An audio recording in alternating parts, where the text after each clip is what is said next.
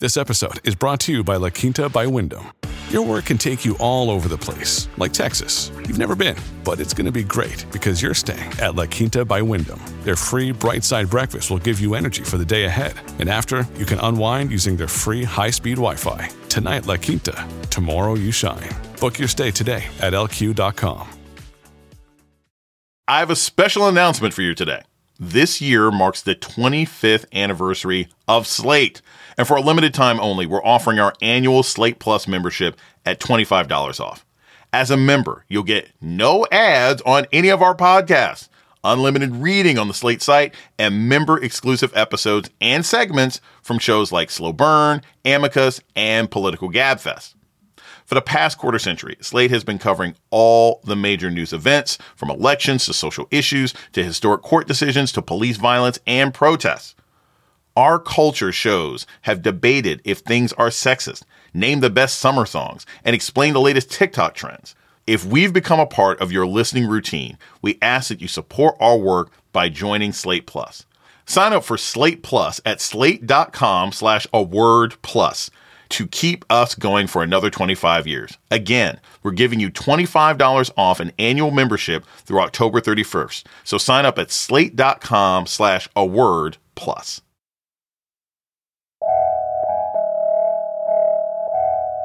This is A Word, a podcast from Slate. I'm your host, Jason Johnson. With multi-million-dollar contracts and high-profile endorsements, professional athletics has produced more black millionaires than any other industry in America. But playing on a pro team doesn't insulate you from racial politics. All the sports are the same, except with the exception of the NHL. White owners, white coaches, white media, white season ticket base, black player. Race and current controversies in sports. Coming up on A Word with me, Jason Johnson. Stay with us.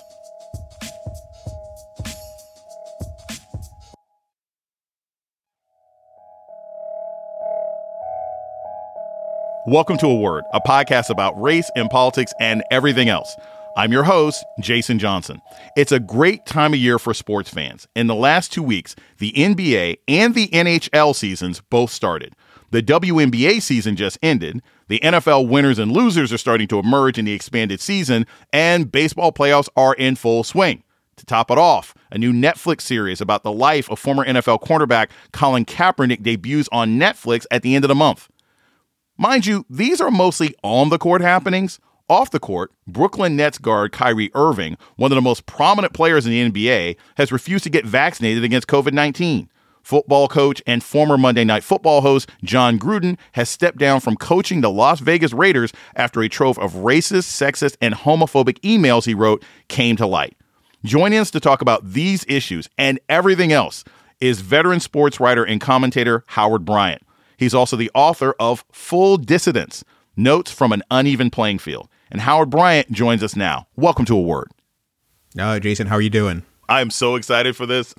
So I want to start off with the big picture, right?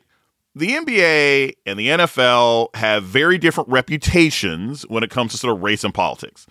The NBA, at least the public seems to think, is more open to allowing players to express political opinions, and the NFL is the mean old nasty dean that supposedly doesn't let people say anything, even the simplest of protests, unless it's sort of pro-right-wing, attitudes and beliefs one way or another.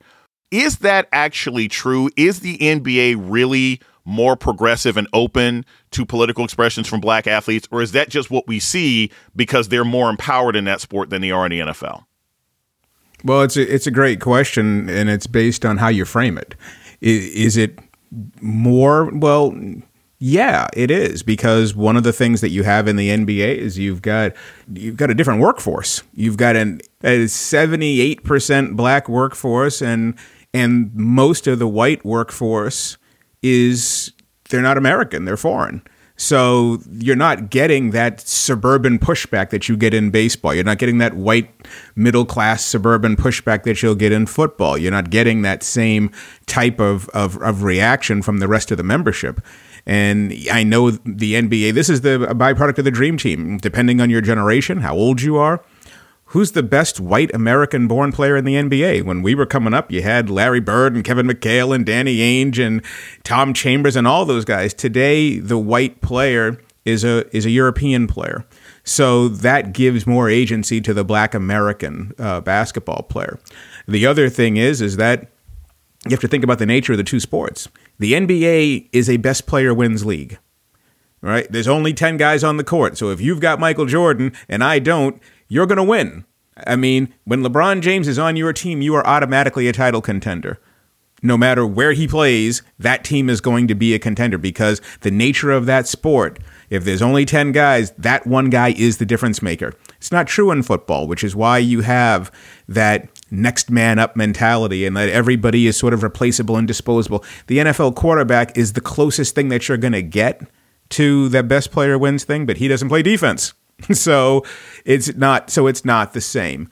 And so you absolutely have a difference. The area where it's not different at all is the pyramid when you think about how these sports are sold. All the sports are the same, except with the exception of the NHL. White owners, white coaches, white media, white season ticket base, black player. That pyramid does not change, whether it's the NBA or whether it's the NFL or whether it's Major League Baseball. Baseball, you extract a little bit because I always refer to baseball as a white suburban sport that is reinforced by foreign labor, right? That's what baseball really is because the black player is down to 7.7%. And so because of that, the business part of it does not change. If you took the black player out of the NBA, it's as white as Apple or IBM or any other company. Going with that, because I think this is a big part of where and how the news gets covered. I want to talk a little bit about sort of the focus on COVID-19 and sports, because I think there's a real racial element to that. So, the vast majority of these leagues have gotten vaccinated. But you have a few high-profile African-American players in several sports who have said, hey, I'm not going to. So a lot of people may not know this. Evander Kane, who's a left winger for the Sharks, fairly prominent player. This guy just got suspended for submitting a fake vaccine card, even though there's no vaccine mandate for hockey. And then you've got Kyrie Irving, who's on the Brooklyn Nets, who are supposed to be a title contender this year. And he says he won't be vaccinated for COVID-19 and even had a whole clip on Instagram Live recently talking about why he wouldn't. This is one body that I get here, and you telling me what to do with my body, and it has nothing to do with the organization. I'm going to put that out there. It has nothing to do with the Nets. It has nothing to do with my teammates. This has everything to do with what's going on in our world, and I'm being grouped in to something that's bigger than just a game of basketball. I'm a human being. I have feelings. I have thoughts, but I'm staying grounded in what I believe in. It's not about being anti-vax. If you choose to give vaccine, I support you. If you choose to be unvaccinated, I support you. So, Howard, you've called Kyrie contrarian without a cause for a long time. One, why do you think some of these prominent, high-profile African-American athletes are saying they don't want the vaccine? And then second, do you think the news coverage on black athletes is sort of biased when it comes to vaccine hesitancy in a way that it isn't for majority white sports like, I don't know, hockey? Yeah, well, of course. Yes to both questions. We started out this conversation in your intro. You were talking about this sport producing more black millionaires than any other industry. They're the ones we listen to. They're the ones who made it. They're the ones who have the prominence. So therefore, we listen to them, even when we probably shouldn't be listening to them. Right. They get Yes. all kinds of dispensation when you sit back and you say, "Oh, well, what am I listening to you for?" Right? Why am I sharing? Why am I discussing geopolitics with you? You're not qualified to talk about this. But when you put a microphone in front of LeBron James, you put a microphone in front of Kevin Durant, you put a microphone in front of Tom Brady, they're the ones we listen to. And when it comes to black players, 100% more, because they are the ones generally in our culture who we listen to. I mean, this is the downside of two things. This is the downside of the black body being the commodity that it's been for the past 300 years in this country. It's also the byproduct of in a strange way, when you bring up the pandemic, this is the weird offspring of Colin Kaepernick and LeBron James and these guys and all of their empowerment. Now it's sort of gone wild, right? So you want empowerment, you want activism, you got it, right? You want these guys to use their platform? Okay, you got it. I think what people don't understand is that activism does not mean using your powers for good. It means It means advocating a position. This is one of these things where careful what you wish for. And I think that the players absolutely have they've got a responsibility here to at least recognize the different ways where they can be manipulated. I think that we've gone overboard a little bit because it is an anti-black culture. No matter what it is, it's anti-black. And the reason why it's anti-black is because you will use whatever black position you need to further whatever position harms us, right? So are the players in the NBA any different than the white neighbors I have down the street who are walking their dogs with no mask, who are completely not vaccinated? No, they're not any different at all. Or John Smoltz, the broadcaster for the baseball playoffs, he's not vaccinated. Novak Djokovic, the world number one player, is not sure he's going to go play at the Australian Open because now Australia is suggesting they're not going to let you in the country if you're not vaccinated. There's an entire white community of unvaccinated athletes. The difference is that white doesn't stick to each other. They get to be individuals. When a black player says something, he's speaking for everybody. And so, or supposedly, and that's where you have this disconnect. Are the numbers any different? No. Vaccine hesitancy is a byproduct of where we've been the last several years in terms of misinformation. Are black people unique? No, in this regard. Do we have a history when people want to bring up Tuskegee and experimentation and Henrietta Lacks and all this other stuff? Do we have a history there of medical exploitation? 100%. Does it apply in this individual case of the pandemic? I don't think so.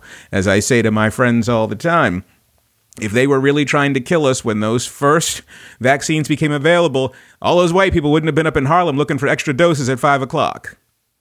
Howard, the question I have is, especially in football, these guys take supplements, shots, pills, all sorts of stuff all the time in order to play the game. I'm sure they don't know 90% of what goes into their body. Why are they so freaked out about the vaccine?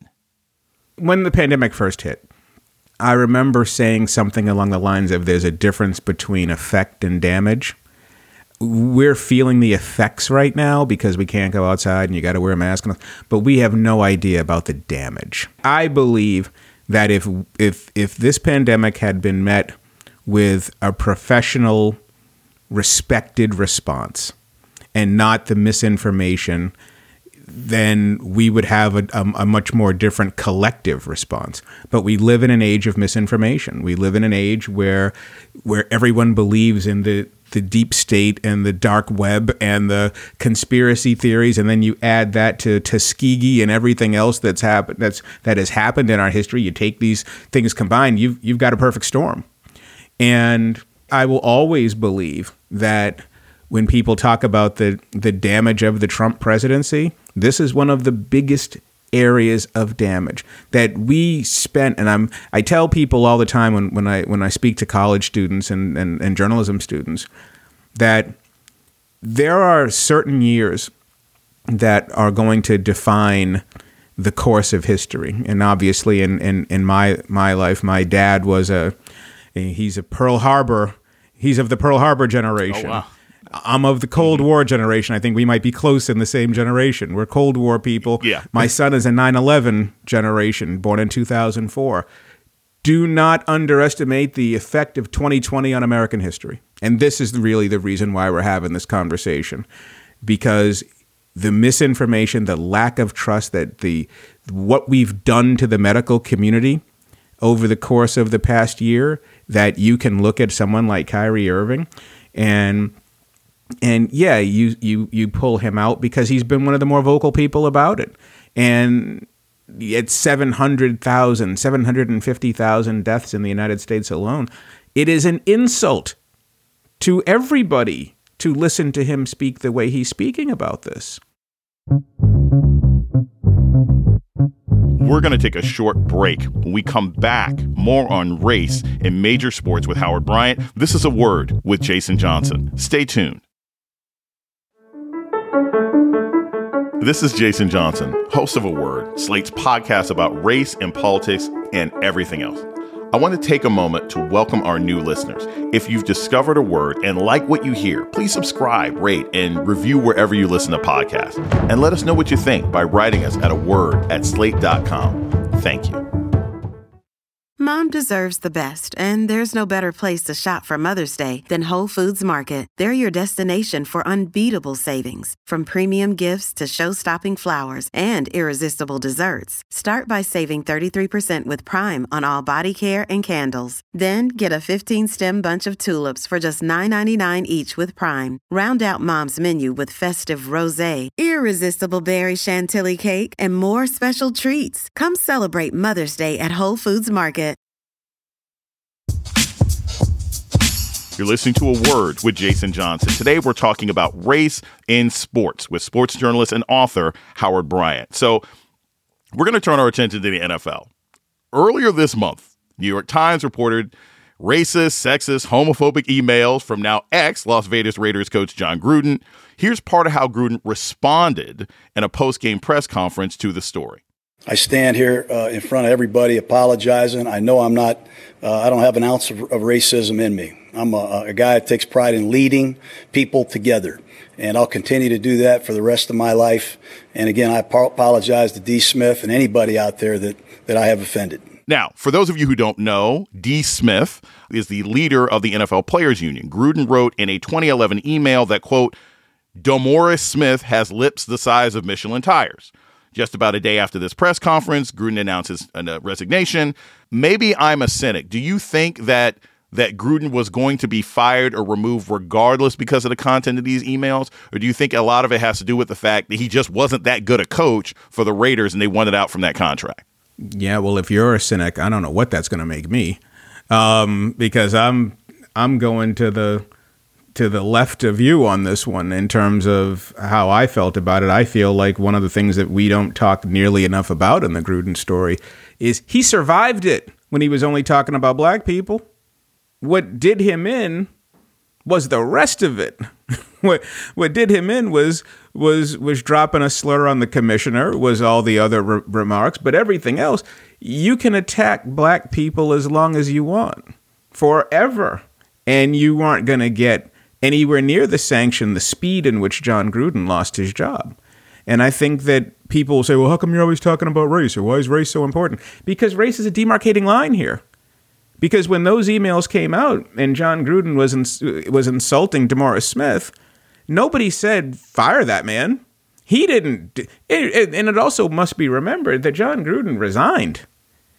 He just walked and hasn't been heard from since. He made a statement and that was it. And in fact, when he made the statement, it was assumed at that time that the statement was, to your point, Jason, was going to be enough. And then life goes on. He said his piece. He said he was sorry. It was a mistake or whatever. And then we keep playing ball.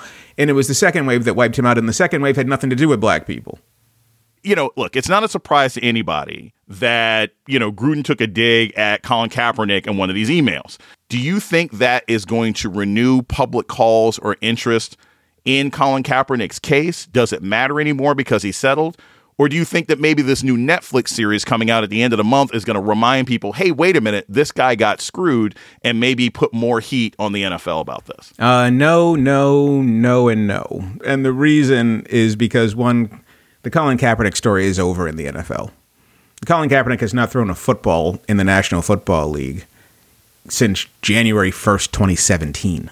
When you think about it, this league is not going to hire him. Somebody brought it up the other day. The Seahawks need a quarterback, but they haven't called Kaepernick. Of course they haven't called Kaepernick. They're not going to call Kaepernick. That's over. It's done. He's not going to play in the National Football League ever again. That's ball game, right? Game, set, match. Okay? So that piece of it is not surprising at all. As for the Netflix series is scripted, and it's a story about him growing up. It's not rigorous journalism. It's not a documentary. It's not something that will make us revisit or reinterpret what we've seen since 2016. I think that is going to be more second act Kaepernick branding type stuff. The NFL chapter of Colin Kaepernick's life is over. And I have seen zero evidence that that is an outrageous or even remotely controversial statement. We're going to take a short break. When we come back, more on race and racism in major American sports. This is A Word with Jason Johnson. Stay tuned. This podcast is sponsored by Ramp. Are you the decision maker in your company? Consider this. For the first time in decades, there's a better option for a corporate card and spend management platform. Meet Ramp, the only corporate card and spend management system designed to help you spend less money so you can make more. Most corporate credit cards offer points as incentives, but those points amount to less than their worth in real cash value. Ramp's business cards offer you cash back, real money in your pocket. Plus, you control who spends what with each vendor. And Ramp's software collects and verifies receipts automatically, which means you'll stop wasteful spending and close your books in hours instead of days. Businesses that use Ramp add up to 5% to their bottom line the first year. If you're a decision maker, adding Ramp could be one of the best decisions you've ever made. And now get $250 when you join Ramp for free. Just go to ramp.com/easy. Ramp.com/easy. RAMP.com/easy. Cards issued by Sutton Bank and Celtic Bank, members of FDIC. Terms and conditions apply.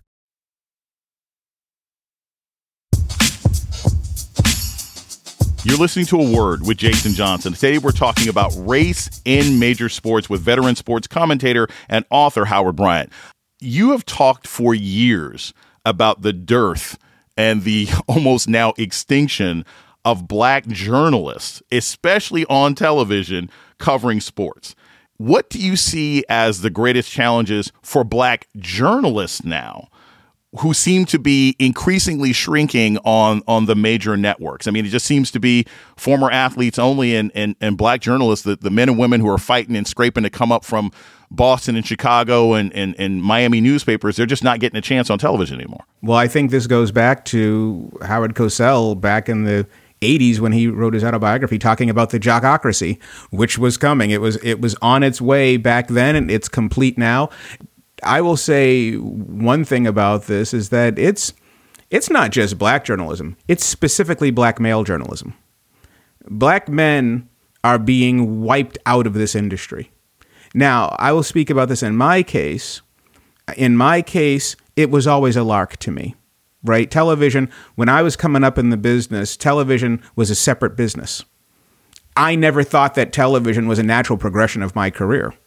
That was something that happened with 24-hour cable news, right? Sports and politics sort of changed. Those were the two bar stool types of conversations that translated really, really well to 24-hour cycles. So you're not going to get newsmakers on all the time. So who do you get? You get the journalists, and we sit there and talk sports all the time, and we sit and talk politics all the time. That was the model. So for me, there's a generation of us that got to make some money and got to be on TV and got to do this, but this was never my natural progression. For this current generation, it is their natural progression, and they do feel like television is the next cash in. It's not going to happen. They're doomed, and they're doomed because when you think about competition, right, you're not just competing with the white kid who came from Northwestern. You're competing with the Hall of Famer who's about to retire. And that person's going to have way more Q rating and way more visibility than you. So if you feel, and you didn't play the game, so the analysts are always going to be ex-players. And now we're getting to a point where even the play-by-play guys are ex-players, and the studio guys are ex-players. And so when you look at that dynamic, you say, okay, well, where's my area? Where do I get in? There's no room for you. And when you watch that formula on TV, especially on sports television, white woman host, white ex-coach, black ex-player.